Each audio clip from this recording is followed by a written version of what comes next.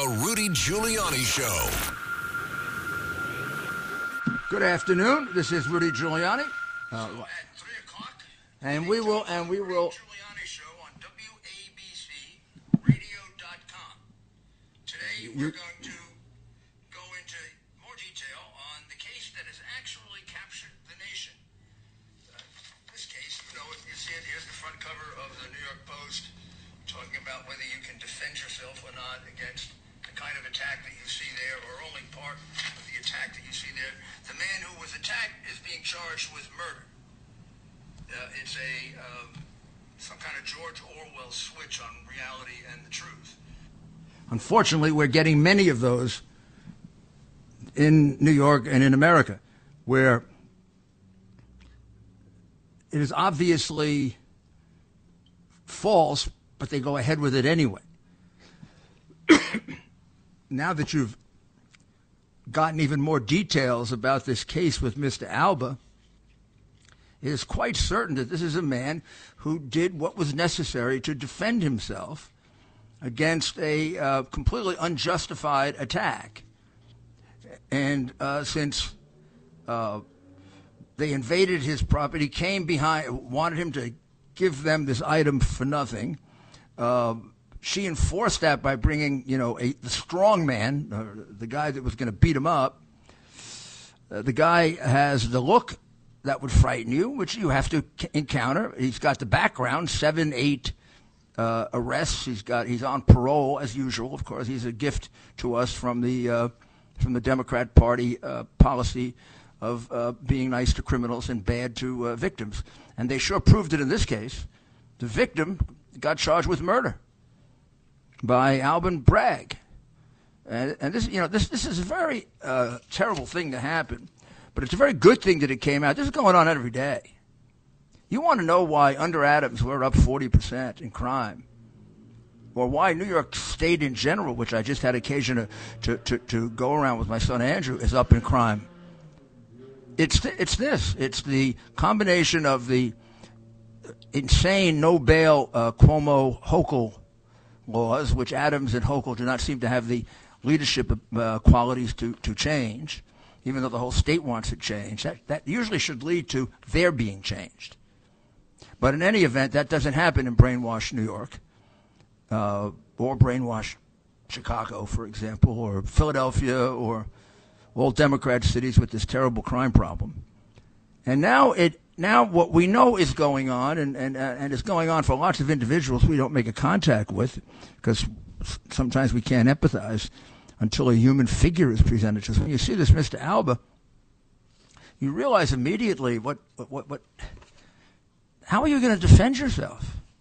Well, we're going to have on after in a very short while, a few minutes, a gentleman named Adam Coleman.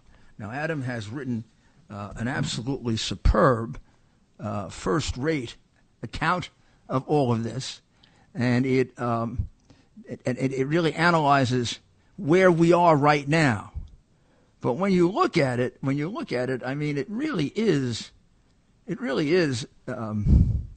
don't even quite know how to describe where we are now. I mean, I've been through all kinds of crime and all kinds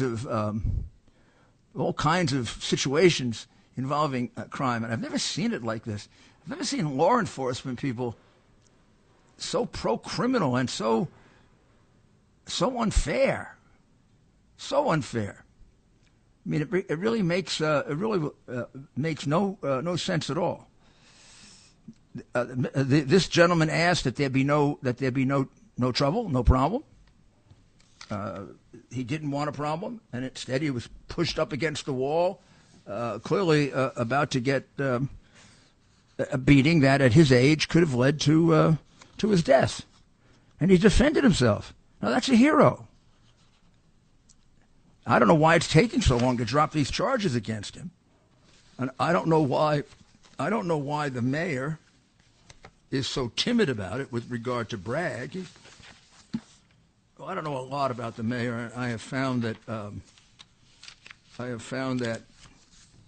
rather than trying to deal with the objections that I have or the questions that I raise, all of which are are quite relevant, since I know a hell of a lot more about policing than he does, he becomes personally offensive. Accuses me of being a racist, accused me of lying. This is a guy who supported me, by the way, when I was the mayor, and said I did a much better job than David Dinkins. Isn't that interesting? But in any event, the guy needs help, and he should reach out anywhere for help. I mean, he's allowing his citizens to be abused, killed, beaten, raped, robbed. The shootings are down slightly. The murders are down slightly, and everything is up astronomically. And it's everything else that really affects you, which is why the city is in a state of fear. Nobody wants to go on the subway except him. And he's not made a connection with the people. It's not as if he's gotten their confidence. If anything, he's down to 29% approval. If he keeps doing these silly things like asking that I be prosecuted for for signing a piece of paper that I actually didn't sign at that point. After he said it, I signed it because it's true. And there are witnesses to it. And he should apologize for what he did. He also should apologize, even whatever he was going to say, for interfering in the prosecution. That should be an offense that takes you out of office. But I mean, this is Democrat New York, and even the New York Post protects him. But this Coleman, Adam Coleman, when he comes on later, I think he'll be able to put this in a very, very good perspective for us. Let me cover one or two other things before we get back to that with Adam. The whole issue of Biden's fitness has come up again, big time. I see it covered on about 4 or 5 shows. There was an article about it in the Post. But let's listen to the soundbite, and maybe the one that we'll use is the number 3 one, and see what we think. Okay. Majority writes, and I quote, "Women." It's a quote now from the majority. "Women are not without electoral or political power. It is noteworthy that the percentage of women who register to vote and cast a ballot is consistently higher than the percentage of the men who do so." End of quote. Repeat the line. Women are not without electoral and or political, or maybe precise, not and or political power. I mean, I don't think that was so bad, actually, from what we've gotten out of him. I don't know that I understand it, but I never really completely understand. I didn't understand him 35 years ago when I met him. And he was introduced to me by a law school classmate of his who now probably sucks up to him like crazy because he's a big Dem who has written a phony letter himself. But he told me that he's the dumbest guy. He said, this is hilarious. He said, you got to meet this guy. You meet this guy, you're going to want to run for senator in Delaware. And I said, well, why would I want to run for senator in Delaware? He said, because the dopiest guy in the state could get elected. And he did. And he was the dopiest guy in a law school class. Told me something about plagiarizing in order to get around the dean's wife. Said, but you're going to like him. He's a good guy, a lot of fun. I met him. It is true. For a long time, he appeared to be a good guy, a lot of fun. Worked very successfully with him on the crime bill that he's now abandoned and turned his back on. Always knew he was. I always described him as one of the dumbest people that I knew. Got concerned when he got a little nasty. But it was almost like there's no other way he could approach it because he's so dumb. He had to be nasty with Bork and then eventually with Clarence. But then when this evidence was presented to me 4 or 5 years ago now, I honestly was shocked. I never thought of him as a crook. Maybe if I had thought of him as a crook, I'd have thought of him as a minor crook. Never anything major because he wasn't smart enough to be anything major. Now, I've said to people, he's the dumbest guy I know. And they say to me, well, isn't he one of the richest, dumbest guys you know? I said, yeah, probably right. I mean, I see the 31 million from China, the 3.5 from Russia, the 14 from Ukraine, the ones you have to add them all together to really count up. But I mean, you can be stupid and be a crook, I guess. Now let's listen to the difficulty in the Democratic Party as to whether they want the reigning president of the United States to run again. That would be, I think, number 6. If he served out a second term, he would be 86 years old. I'm not sure if any of us know of any 86-year-olds who should be running the entire country. You know, I'm not going to weigh in on whether or not he should run. If he does run, he'll have my support. Sheep, blah, blah, blah. AOC, that other one, Ilhan Omar, they want to defund and destroy Israel. What do the Democrats say? Baa, baa, baa, baa, black sheep, have you any wool? Yes, sir. Yes, sir. All that you want to rip from me. Wow. Wow. It has become a useless political party. Well, no. It's become a very, very dangerous instrument of the long-term 150-year goal of the Communist Party to destroy capitalism, to destroy God, to destroy parenthood, to destroy decency, and to create an immoral or amoral world that they control. And that's what they're talking about when they talk about the New World Order. For that, they have been extraordinarily patient, waiting for the right combination of completely nitwit president and people surrounding him, some of which are equally stupid, some of whom can have arrogant attitudes and ideologies which I think makes them smart, and some of which are confirmed Marxists and communists. You put them all together, and America is on the road to Marxism, communism. Well, this is Rudy Giuliani. We'll take a short break, maybe a little earlier, so we have a little more time with our guest. America's Mayor, Rudy Giuliani. Welcome back. You are listening to the Rudy Giuliani Show, and don't forget, I'll be bringing you my final thoughts at the end of the show. And I'll be taking calls also at 1-800-848-9222. That's 1-800-848-9222. I want to give a very, very sincere welcome to Adam B. Coleman, who's the founder of Wrong Speak Publishing and author of Black Victim to Black Victor. I read his column in today's New York Post. I urge it on you very strongly. And then I read it through 2 or 3 more times because I thought it was one of the more important things I'd seen written about this, if not the most important about this particular Alba case. And I'll have him describe it to you in his words. It's silly for me to do it. He's going to do a better job. Adam, tell us sort of basically what was concerning you and what you were trying to convey in the article, which, by the way, is superbly well done. Congratulations. Thank you. And first, let me say thank you for having me on. I really do appreciate it. What I wanted to convey is I think the protection of the people within the city of New York is extremely important, yet it doesn't seem important to the people who are in charge. I'm watching the government, the city government, that basically takes other interests higher in priority, or they're giving excess empathy to criminals. And especially in a time where there's bail reform, I found it very interesting that they would initially give him a $500,000 bail to get out of jail for defending himself, but they're looking for every excuse to let career criminals out. And speaking of which, the guy who initially assaulted Alba was out on parole. So apparently it doesn't really matter to someone like him when he's on parole and he's willingly assaulting someone. He wasn't there initially for the altercation, yet he willingly came there to continue it.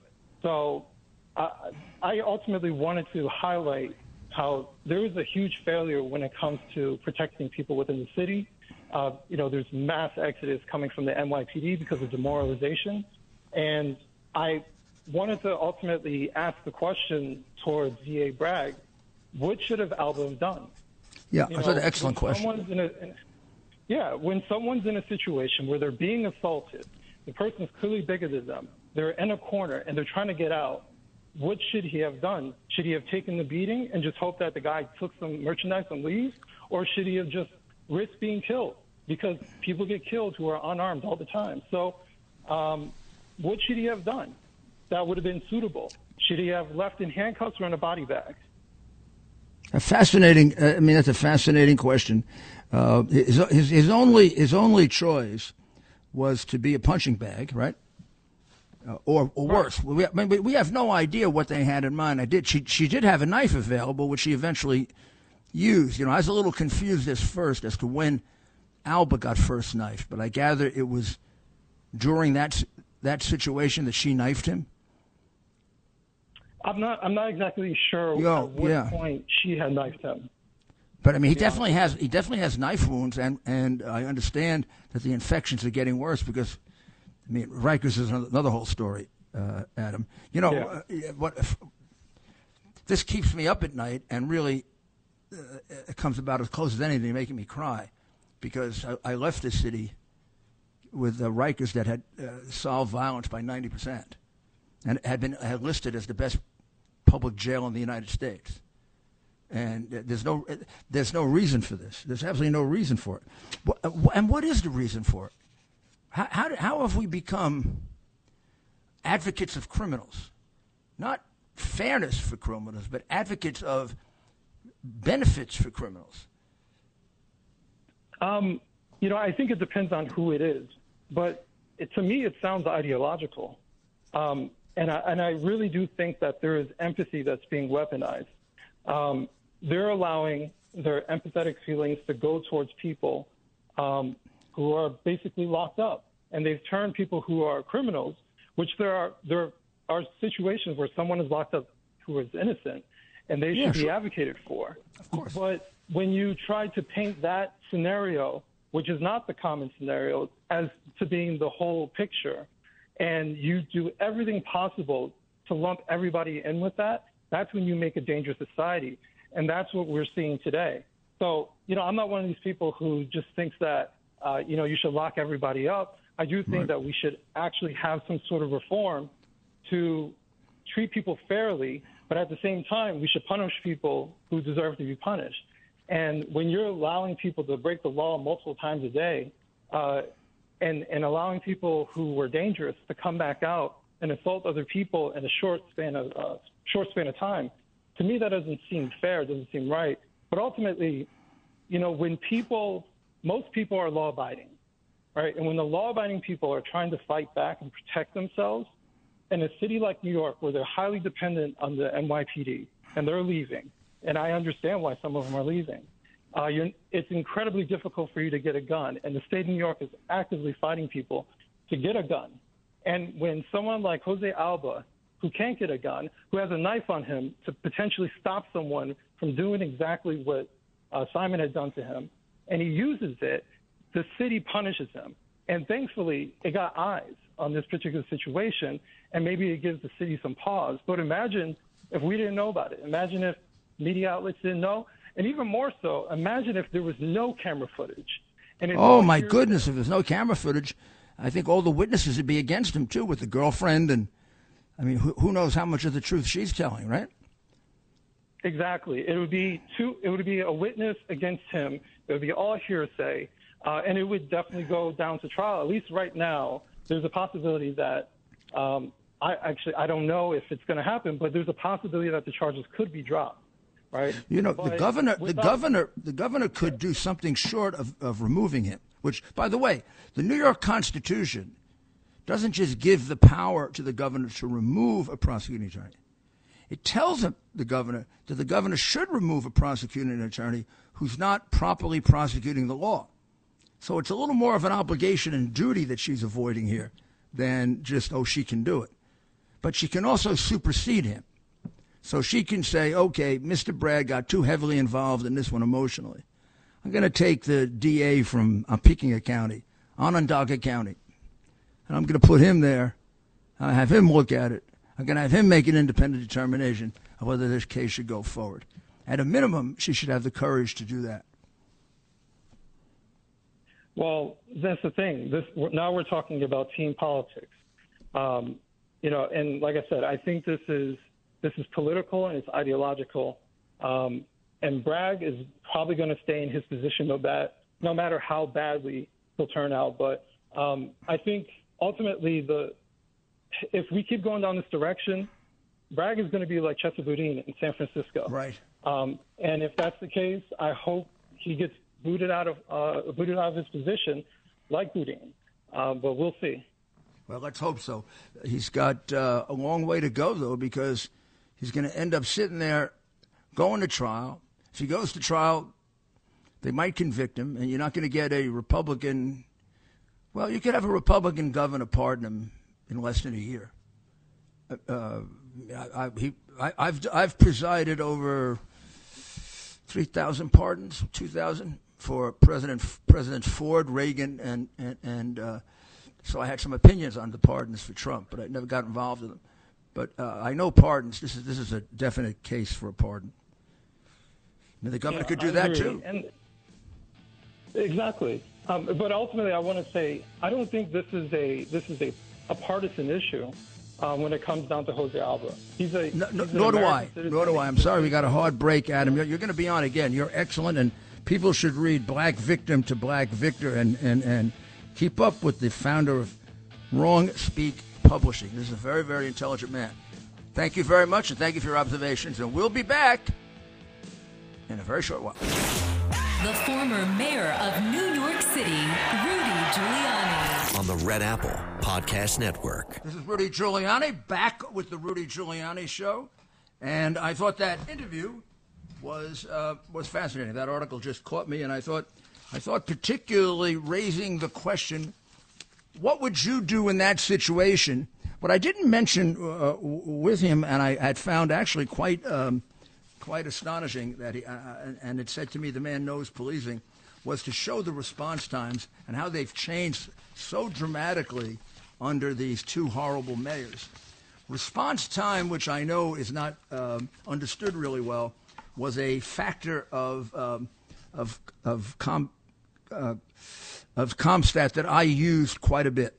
I used it for several reasons. I used it because it saves lives. I mean, if you think of it in the EMS context, anybody we can get to within 3 or 4 minutes of a heart attack, our chance of they're saving them goes up astronomically, and after that it keeps steadily going down. And that's why I always tried to keep the streets as clear as possible. That's why I merged the EMS with the police department. That's why we took courses on how to get there faster. But in a crime situation, same thing. The shooting can sometimes take place really quickly, and if the policeman can get there on time, but that's asking the policeman to jump into the problem. Now, I'm going to tell you something about police psychology that this gentleman understands, and that most of the people who govern us wouldn't have the foggiest idea. Because most of the people that govern us are not cut out to be leaders. They don't think like leaders. They think like you know what. Because that's how they got there. That's how they came up the corporate or business or political ladder, by kissing someone's backside. So they don't think like leaders. Leaders think like, this is the object we have to achieve. This will make things better for people. Here's how we marshal the forces to get there. And there are going to be some people along the way that's not going to like us. Because if we got a bad situation, there are bad people that are keeping it that way. And we're going to have to kick them in the backside and get them the hell out of there. And they ain't going to like us. Okay? If you go into a difficult situation, you're never turning it around if you want to be a popular guy. Could be a bit of Adam's problem. Could be. But it doesn't work for a leader. You don't win wars being a nice guy. And this is a war.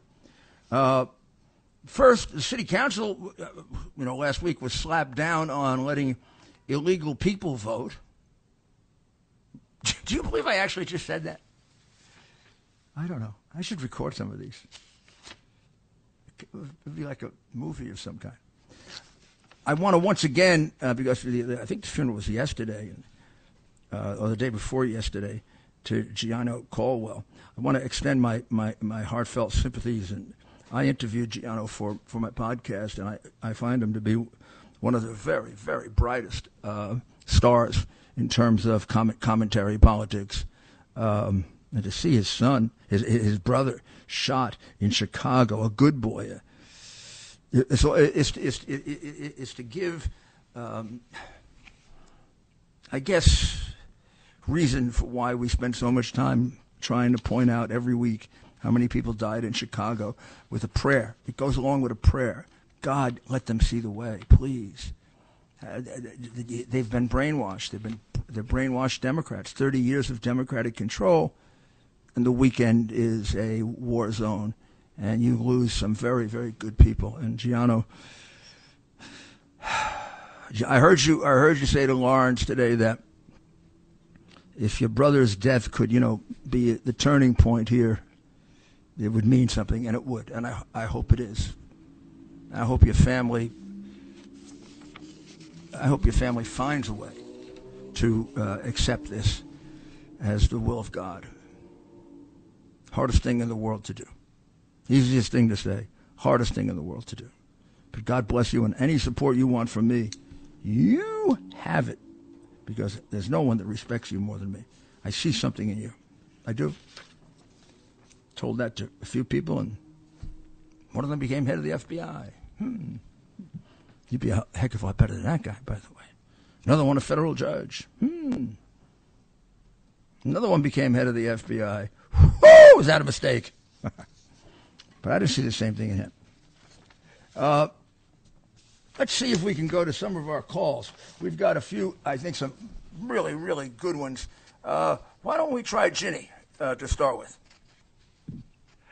Hello. Most people now see the threats we face as citizens and individuals in our cities, but the entire country is in a similar threat worldwide. The World Communist Movement, they're working with various terrorist groups, their control of our media, our schools, or the influence in our media and schools. And there were red flags all along the way. Several decades ago, the Soviet-controlled, trained leader of the American Communist Party openly stated and wrote, "Best way to help the cause of communism is through the Democratic Party." Clinton's mentor was an SDS communist named Michael Lerner. Bill Clinton, as a student, visited the Soviet Union and stayed at the home of the founder of the Czechoslovak Communist Party. Hillary did her thesis on her friend, a Marxist, Saul Alinsky. Obama's mentor was a Soviet agent named Frank Marshall Davis. So this American Communist Party, controlled by the Soviets, also worked to get Clinton, Obama, and Biden elected. Obama admitted and wrote that he sought out the most radical Marxist professors. Biden, Obama, and Hillary sent high-powered weapons to the drug cartels. They sold 20% of our uranium to Putin. Hillary and that whole crowd gave missile technology to Putin. So Jimmy, what's the why are they do they prefer? Let's put Biden aside. Frankly, Jimmy, right now he wouldn't know what he was doing, and when he was 35 years old, I don't know if he could spell communism. He was. I don't know if you know how stupid he really is. He's jokingly stupid. But in any event, these other people aren't. They're very bright. Do people like the Clintons and people do actually sit back and are just hoping for the new? And what do they think they're going to get out of it? Well, they're going to be fabulously wealthy. They're going to have a lot of influence. The globalists and the communists. The globalists are like the capitalist world government crowd, highly influential, and the communists are internationalists. So you have internationalists and globalists. It's the same thing. And they're working together now more openly and more obviously than ever. I mean, they could send us a virus that changes how we vote. We get a president who gets elected. He won the election, but he's out of office because of voter fraud and all kind of other plots and schemes. These were all red flag warnings to us. So conservatives complain about the liberals too complain about the red flag warnings about these crazy shooters. We've been having red flag warnings about the communists for 100 years. I, on the radio for 34 years, exposed Soviet operations here and in the world. Before me, there were other people. This is something that we should not be in this position. The people in charge were clueless and or working for the enemy. And this is why I keep telling people they have to get those books by Diana West or at least look at her interviews on the Internet. What she exposed, the communists worked to get Trump out of office.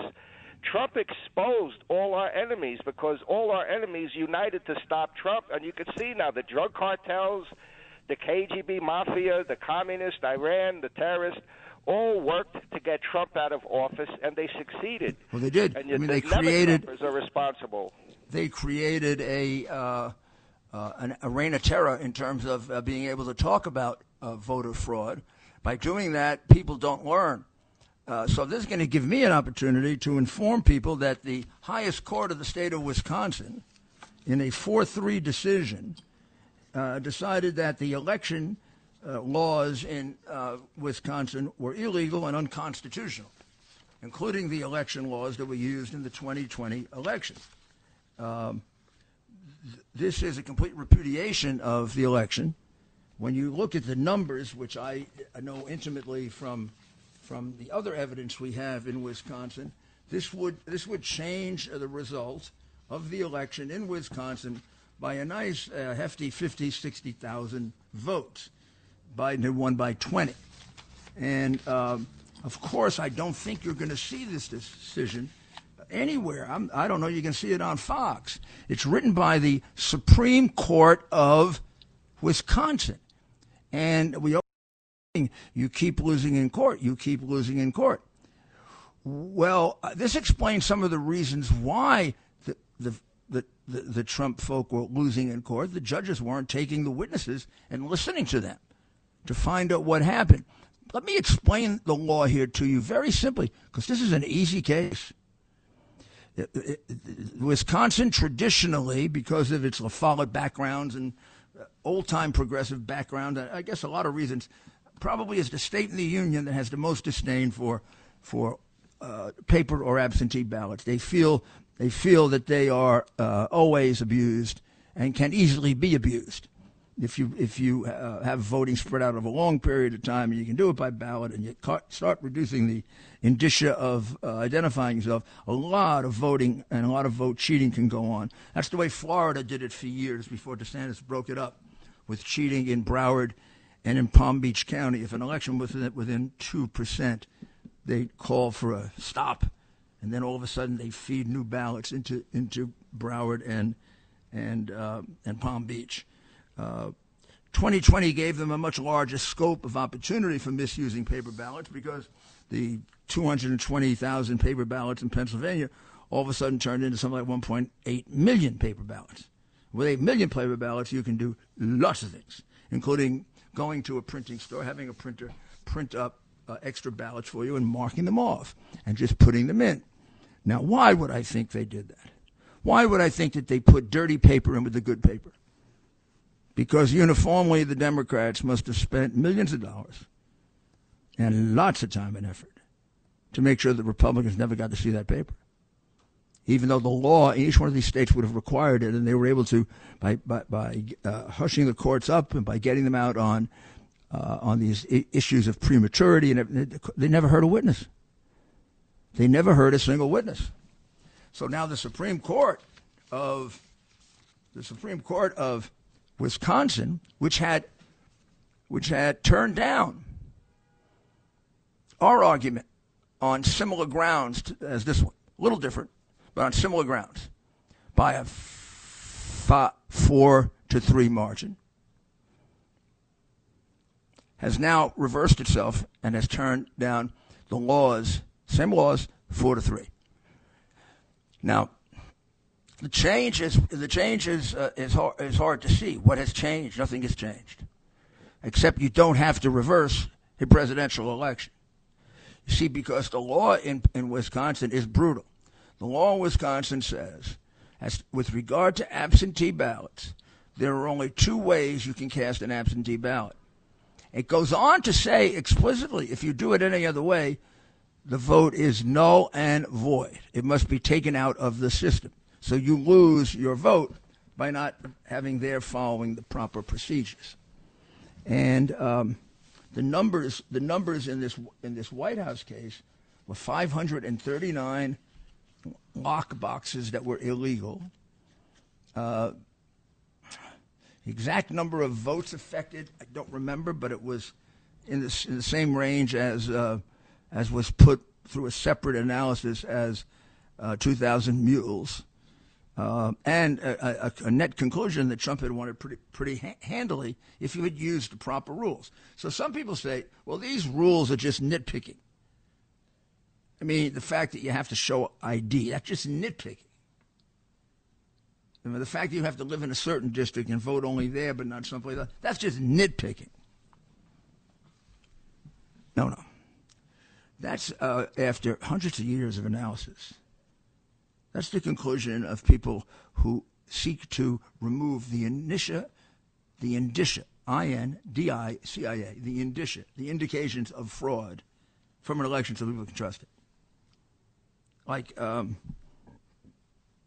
old days in New York, there'd be a bus, it'd be filled with 50 guys, and it'd go from, particularly up in Harlem, Bedford-Stuyvesant, it'd go from polling place to polling place. You could see it was the same guys. They pull out a different ID and vote for the 5th time that day, for the 6th time that day, for the 7th time that day.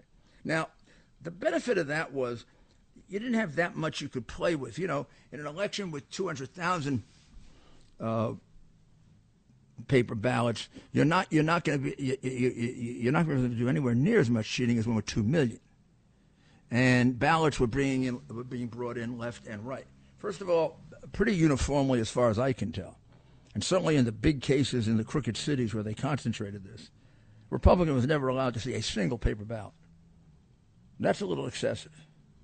700,000 in Philadelphia were put in boxcars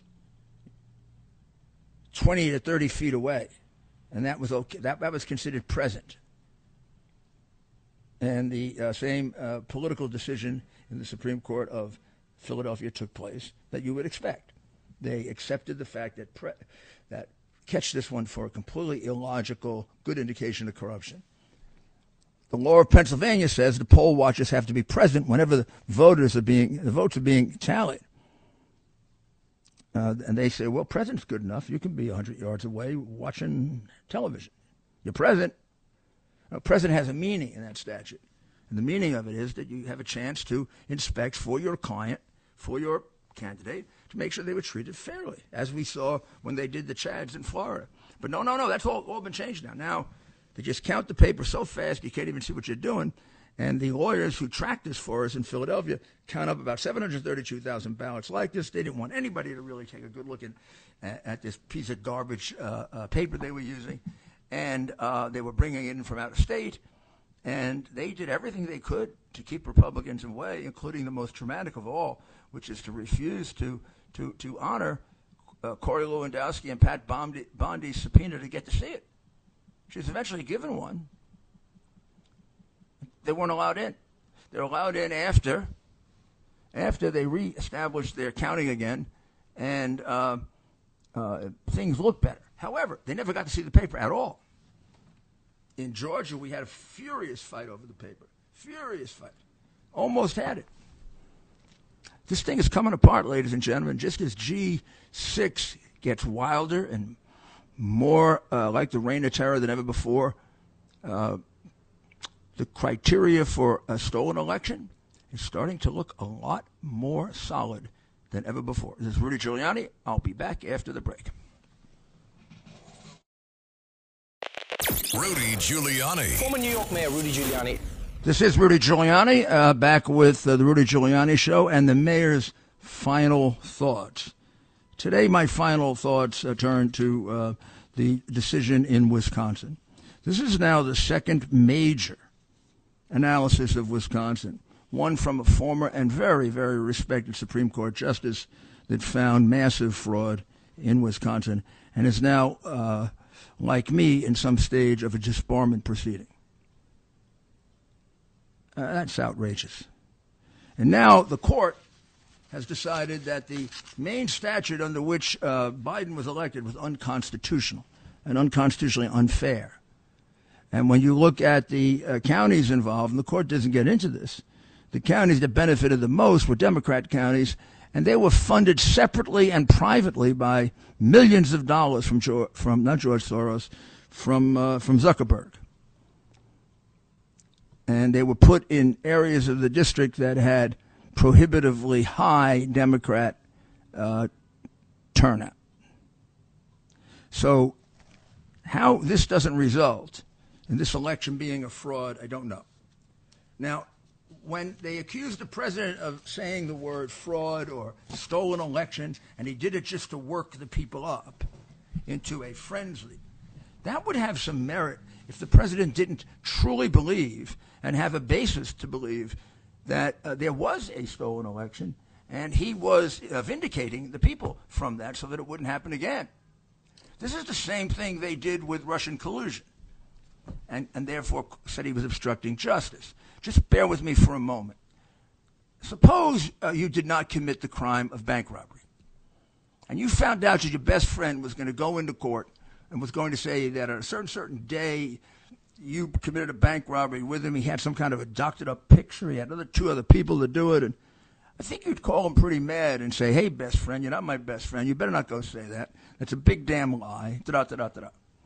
It could get close to what people would regard as, obstruction of justice or trying to get him to lie. Or now we change the scenario. Suppose you're perfectly innocent, and this group of people like Democrats is trying to frame you for a crime you didn't commit, and you find out that your best friend is turning against you and is going to go into court and say that you were part of the bank robbery and is going to produce some evidence to support it, stuff he made up. Well, if you or your lawyer have a pretty harsh conversation with him, you know what they call that? They call it defending yourself. Of course you can try to persuade someone who wants to lie about you not to lie about you. Well, that's what was going on back in the old days with the trial. Those weren't obstruction of justices when he was saying to people, read that, you'll see the crime, you'll see what they did. He believed that. He was right, and then he tried to be right. It turned out that the worst attack on our rights in the history of our government took place under the Democrats in an impeachment of a man for something he didn't do, trying to prosecute him for something he did not do. And it was proven by tapes and recordings and any which way you wanted to, but they wouldn't listen to it. Just like they're doing now with J6. They will not listen to the fact that the president had nothing to do with the planning of it. They're going to try to stitch together little things here and there and some lies and come up with something that you can hang your hat on that is totally ridiculous. Totally and absolutely ridiculous. But get out this decision of the Wisconsin Election Commission and read it. Read the parts of it that have to do with the election. Some of it gets very technical about standing and something like this. There's a statute in Wisconsin, and even a dimwit Democrat like Biden could understand this, okay? And it's very simple to read and understand with regard to an absentee ballot. With regard to an absentee ballot, there are only two ways to vote it. A voter must personally mail, one way, personally mail. You understand what that means, right? You got to put it in the mail. You have to put it in the mail, personally. Or deliver it in person. Okay? Two ways to do it. Put it in the mail, deliver it in person. You can't, and you have to do it to the municipal clerk. So putting it in a lockbox is not a municipal clerk. As the judge said, you cannot give it to an inanimate object. It must be given to a human being. But we're going to have more on this because the fraud in the election is coming out fast and furiously, and the censorship media is cracking down even further. But it's going to come out, and it's going to be all out. God bless you. God bless America. God is watching out for us. And thank him tomorrow morning.